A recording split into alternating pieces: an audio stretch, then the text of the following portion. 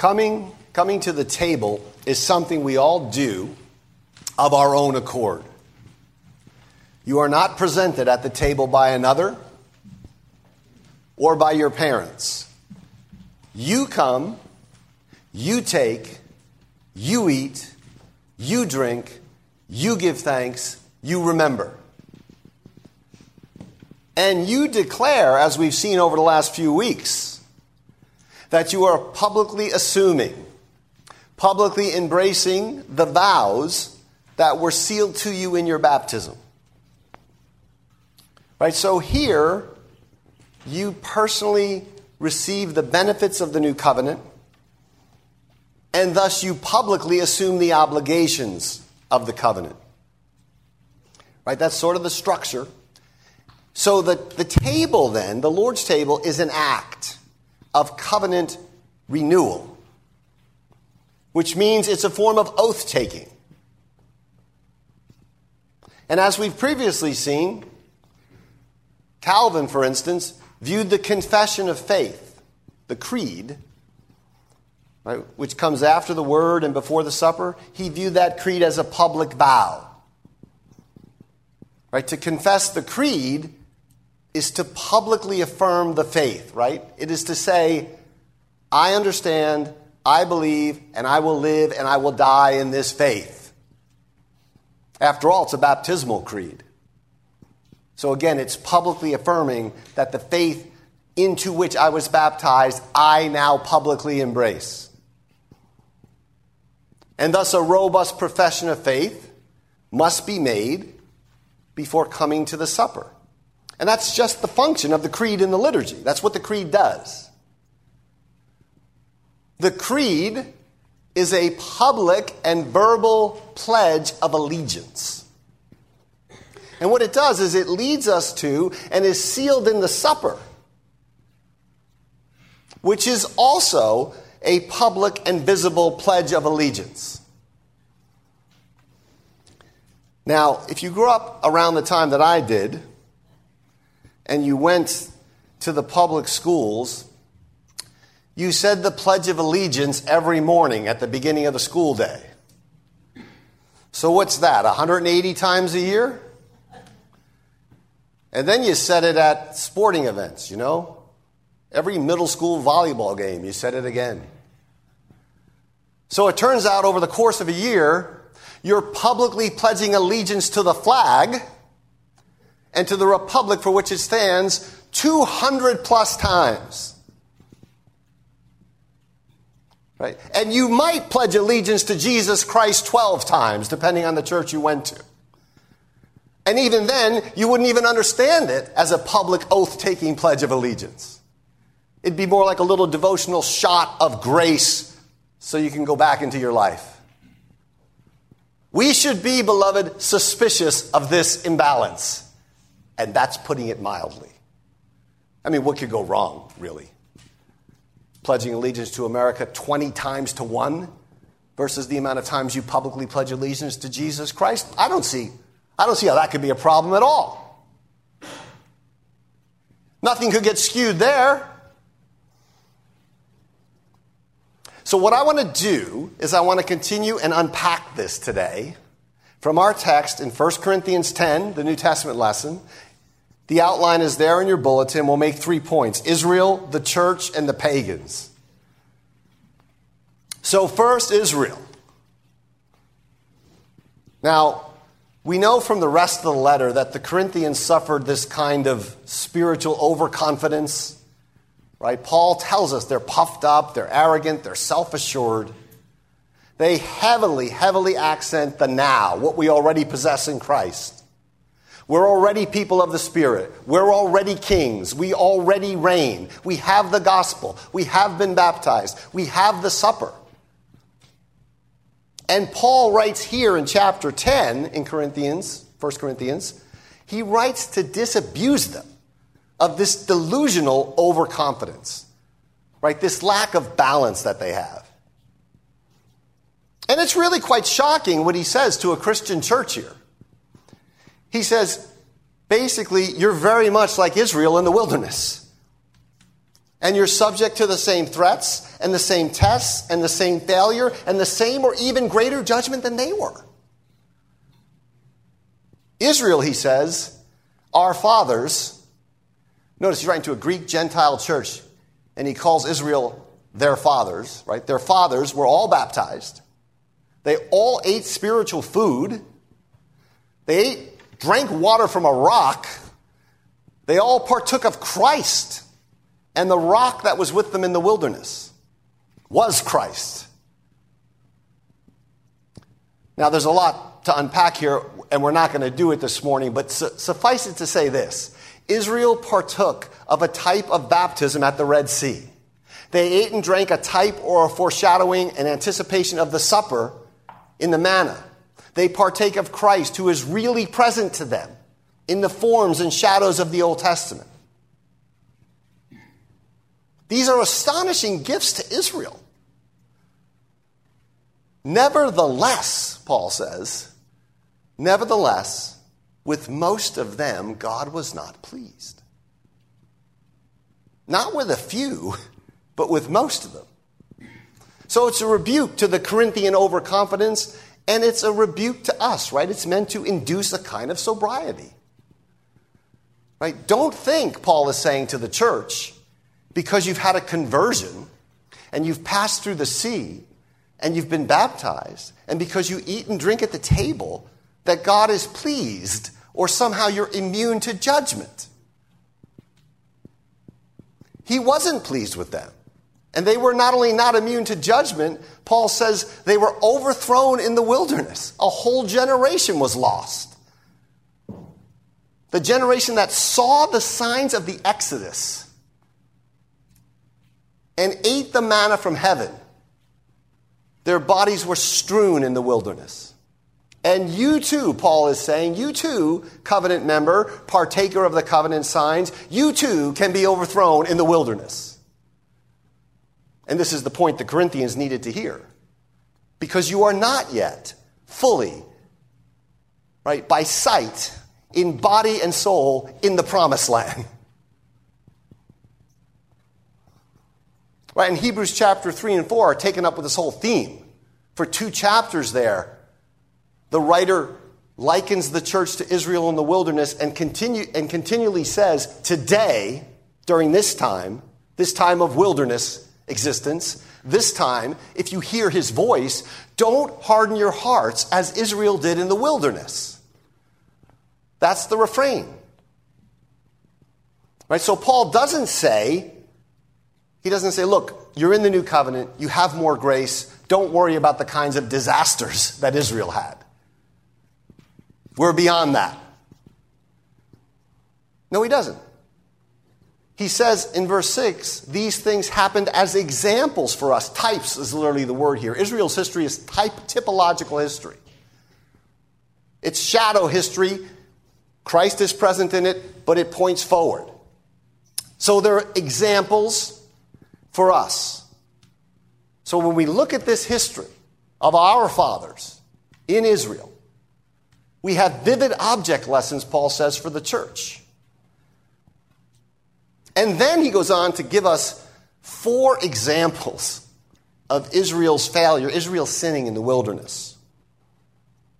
4 examples. First, there's idolatry, which is sort of the heading here, the root of all sin. Do not be idolaters, he says in the text, as some of them were. And then he cites Exodus 32 and the incident of the golden calf. The people sat up to eat and drink, and they sat down to play. Secondly, there's sexual immorality. Paul says we must not indulge in sexual immorality as some of them did, and 23,000 fell in one day. It's a reference to Numbers 25.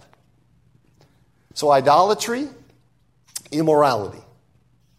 Third, he says this, we must not put Christ to the test, as some of them did and were destroyed by serpents. That's a reference to Numbers 21, where the people complained about the provision of manna and desired other food. So right here, notice, we've moved from what we might think are big sins, which may not concern us, That would be a mistake, but we might think that. And we've moved to something closer to home, to impatience, and to questioning God's providence, right? Idolatry, sexual immorality, impatience with God's providence.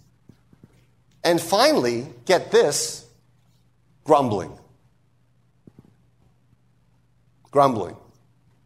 This is a reference to what we heard read from the Old Testament lessons from Numbers 14, where the people grumbled and complained against Moses and against the authorities God had placed them under. So, idolatry, immorality, impatient testing, and critical grumbling. These things happen to them as examples or warnings to us.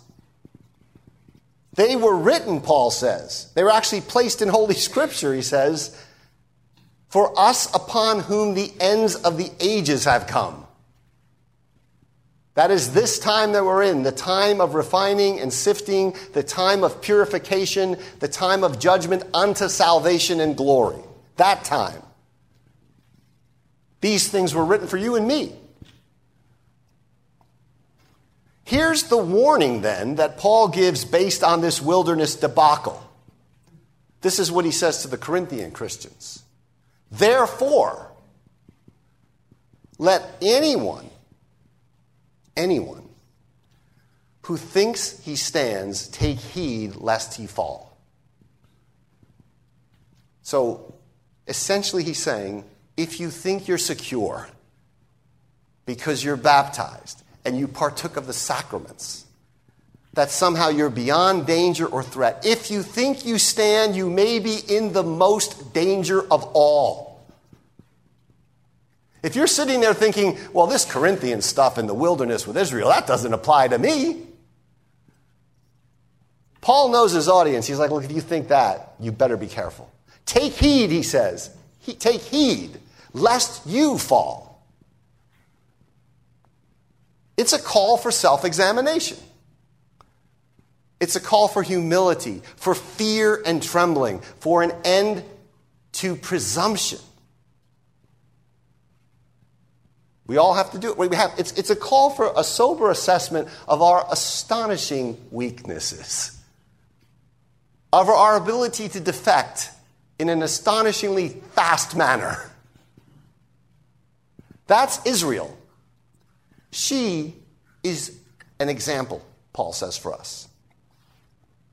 So the second point is the church then. Verse 14. Here's his moral or ethical conclusion. Therefore, my beloved, he loves the Corinthians for all the turbulence they've created for him. He loves the Corinthians. Therefore, my beloved, flee from idolatry.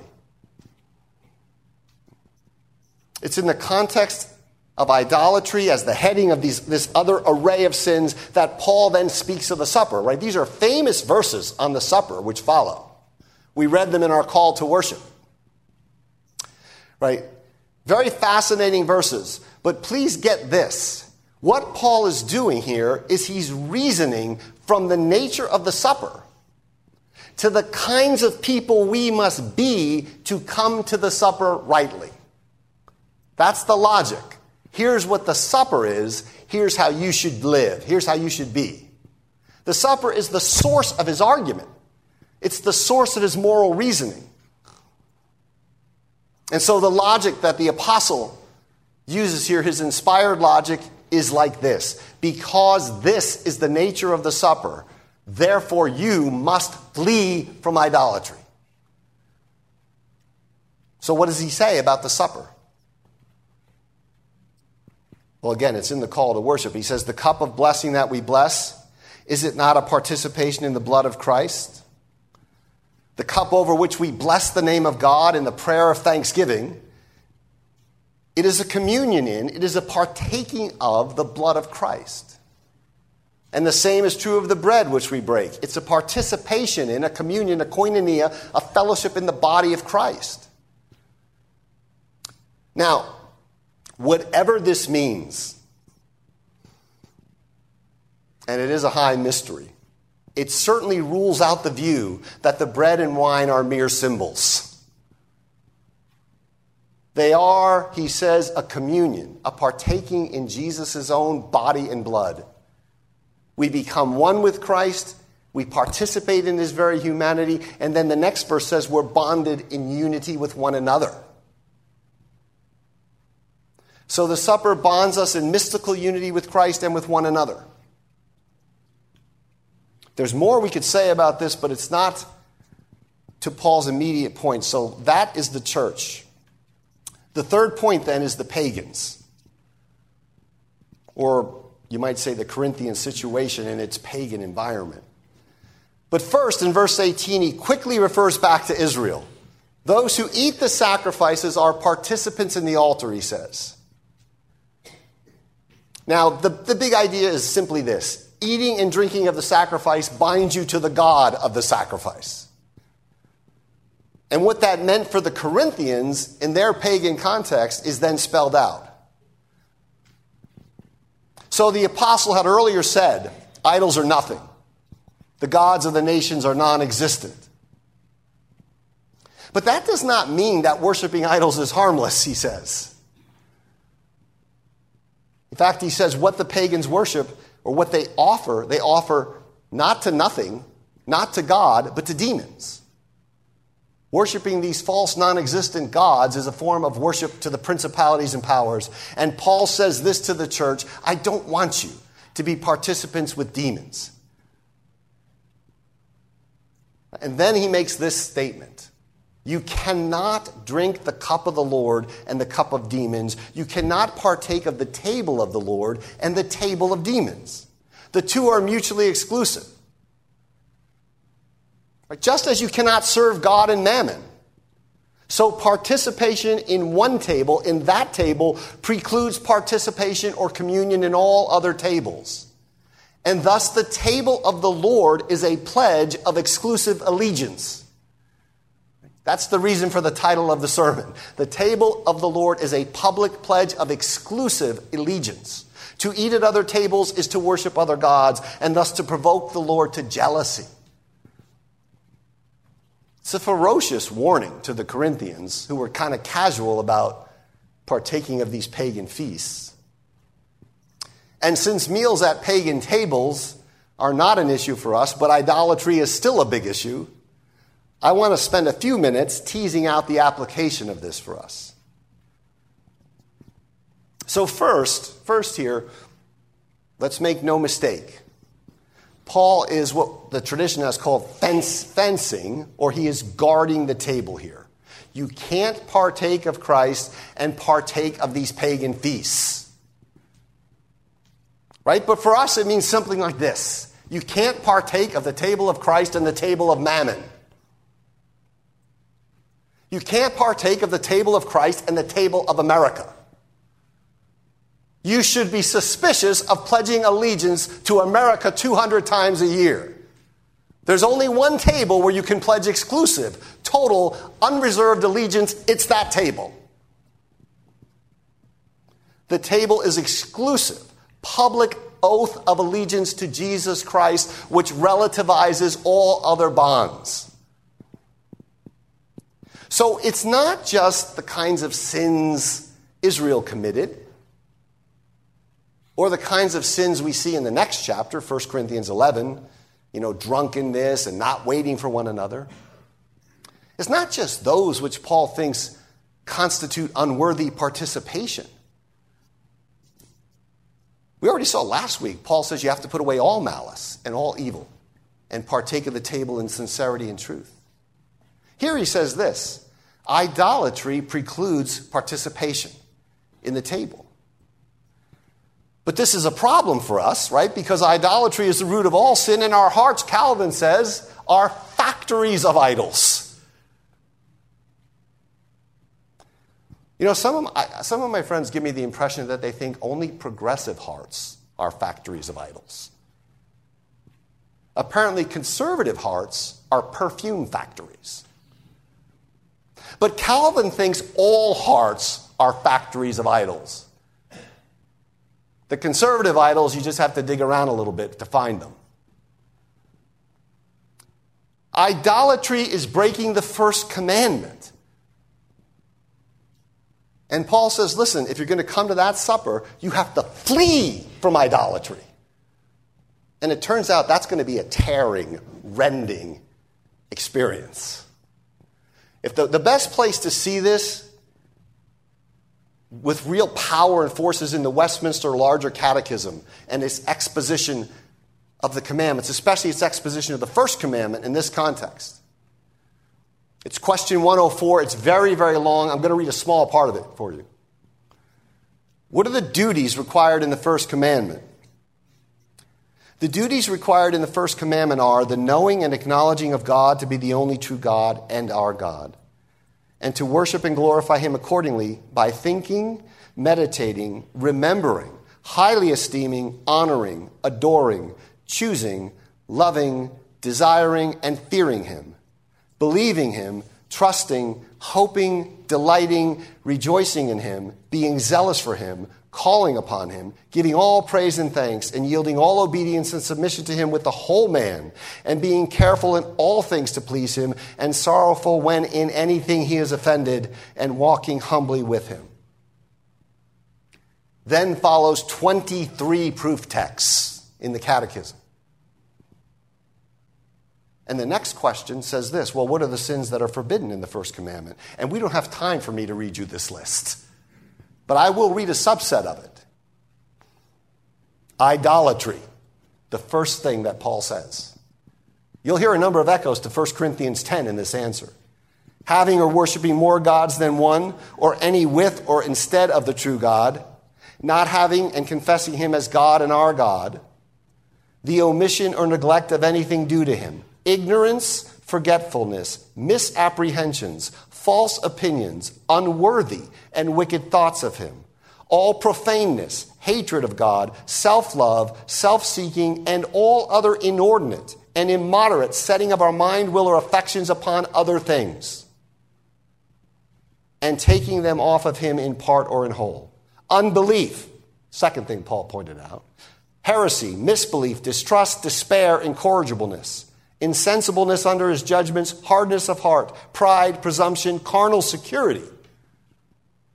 The whole passage in 1 Corinthians 10 is about carnal security. Tempting of God, corrupt, blind, and indiscreet zeal, lukewarmness, deadness in the things of God.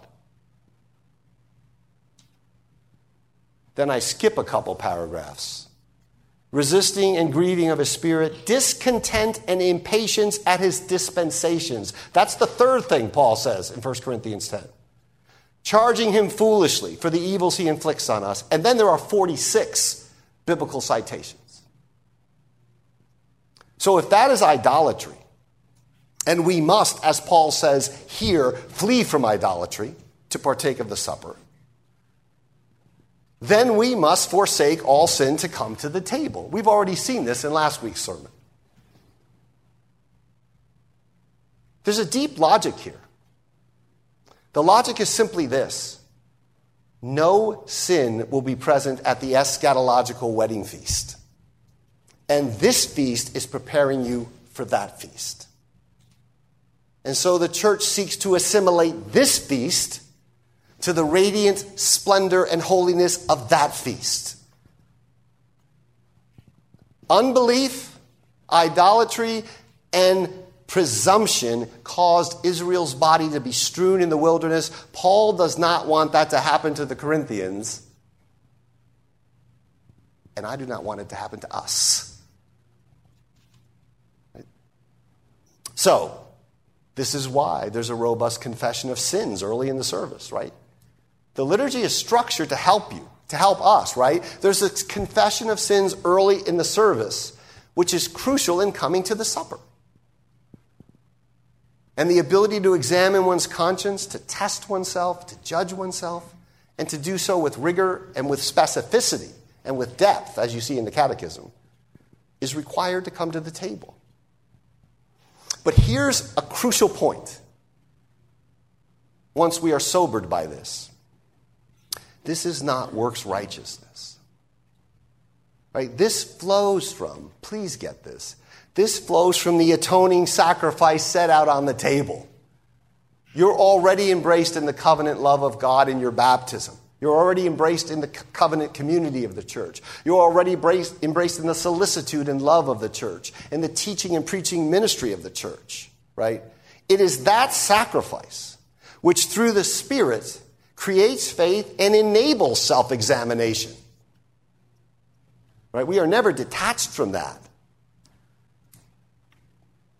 God in Christ does this for us so that one may then come and heed the invitation for blessing and not for judgment after the pattern of Israel.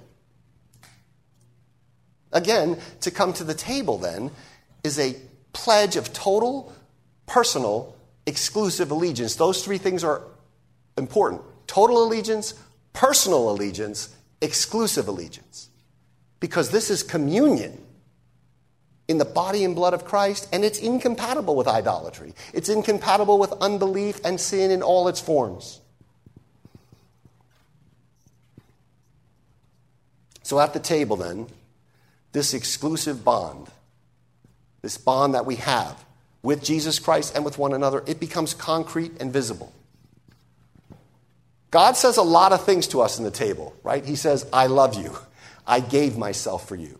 I want communion with you. But another thing he says at the table is this: I brook no rivals. So remember, let us take heed from the example of Israel. Therefore, my beloved, flee idolatry. For the supper is the pledge of allegiance. Amen.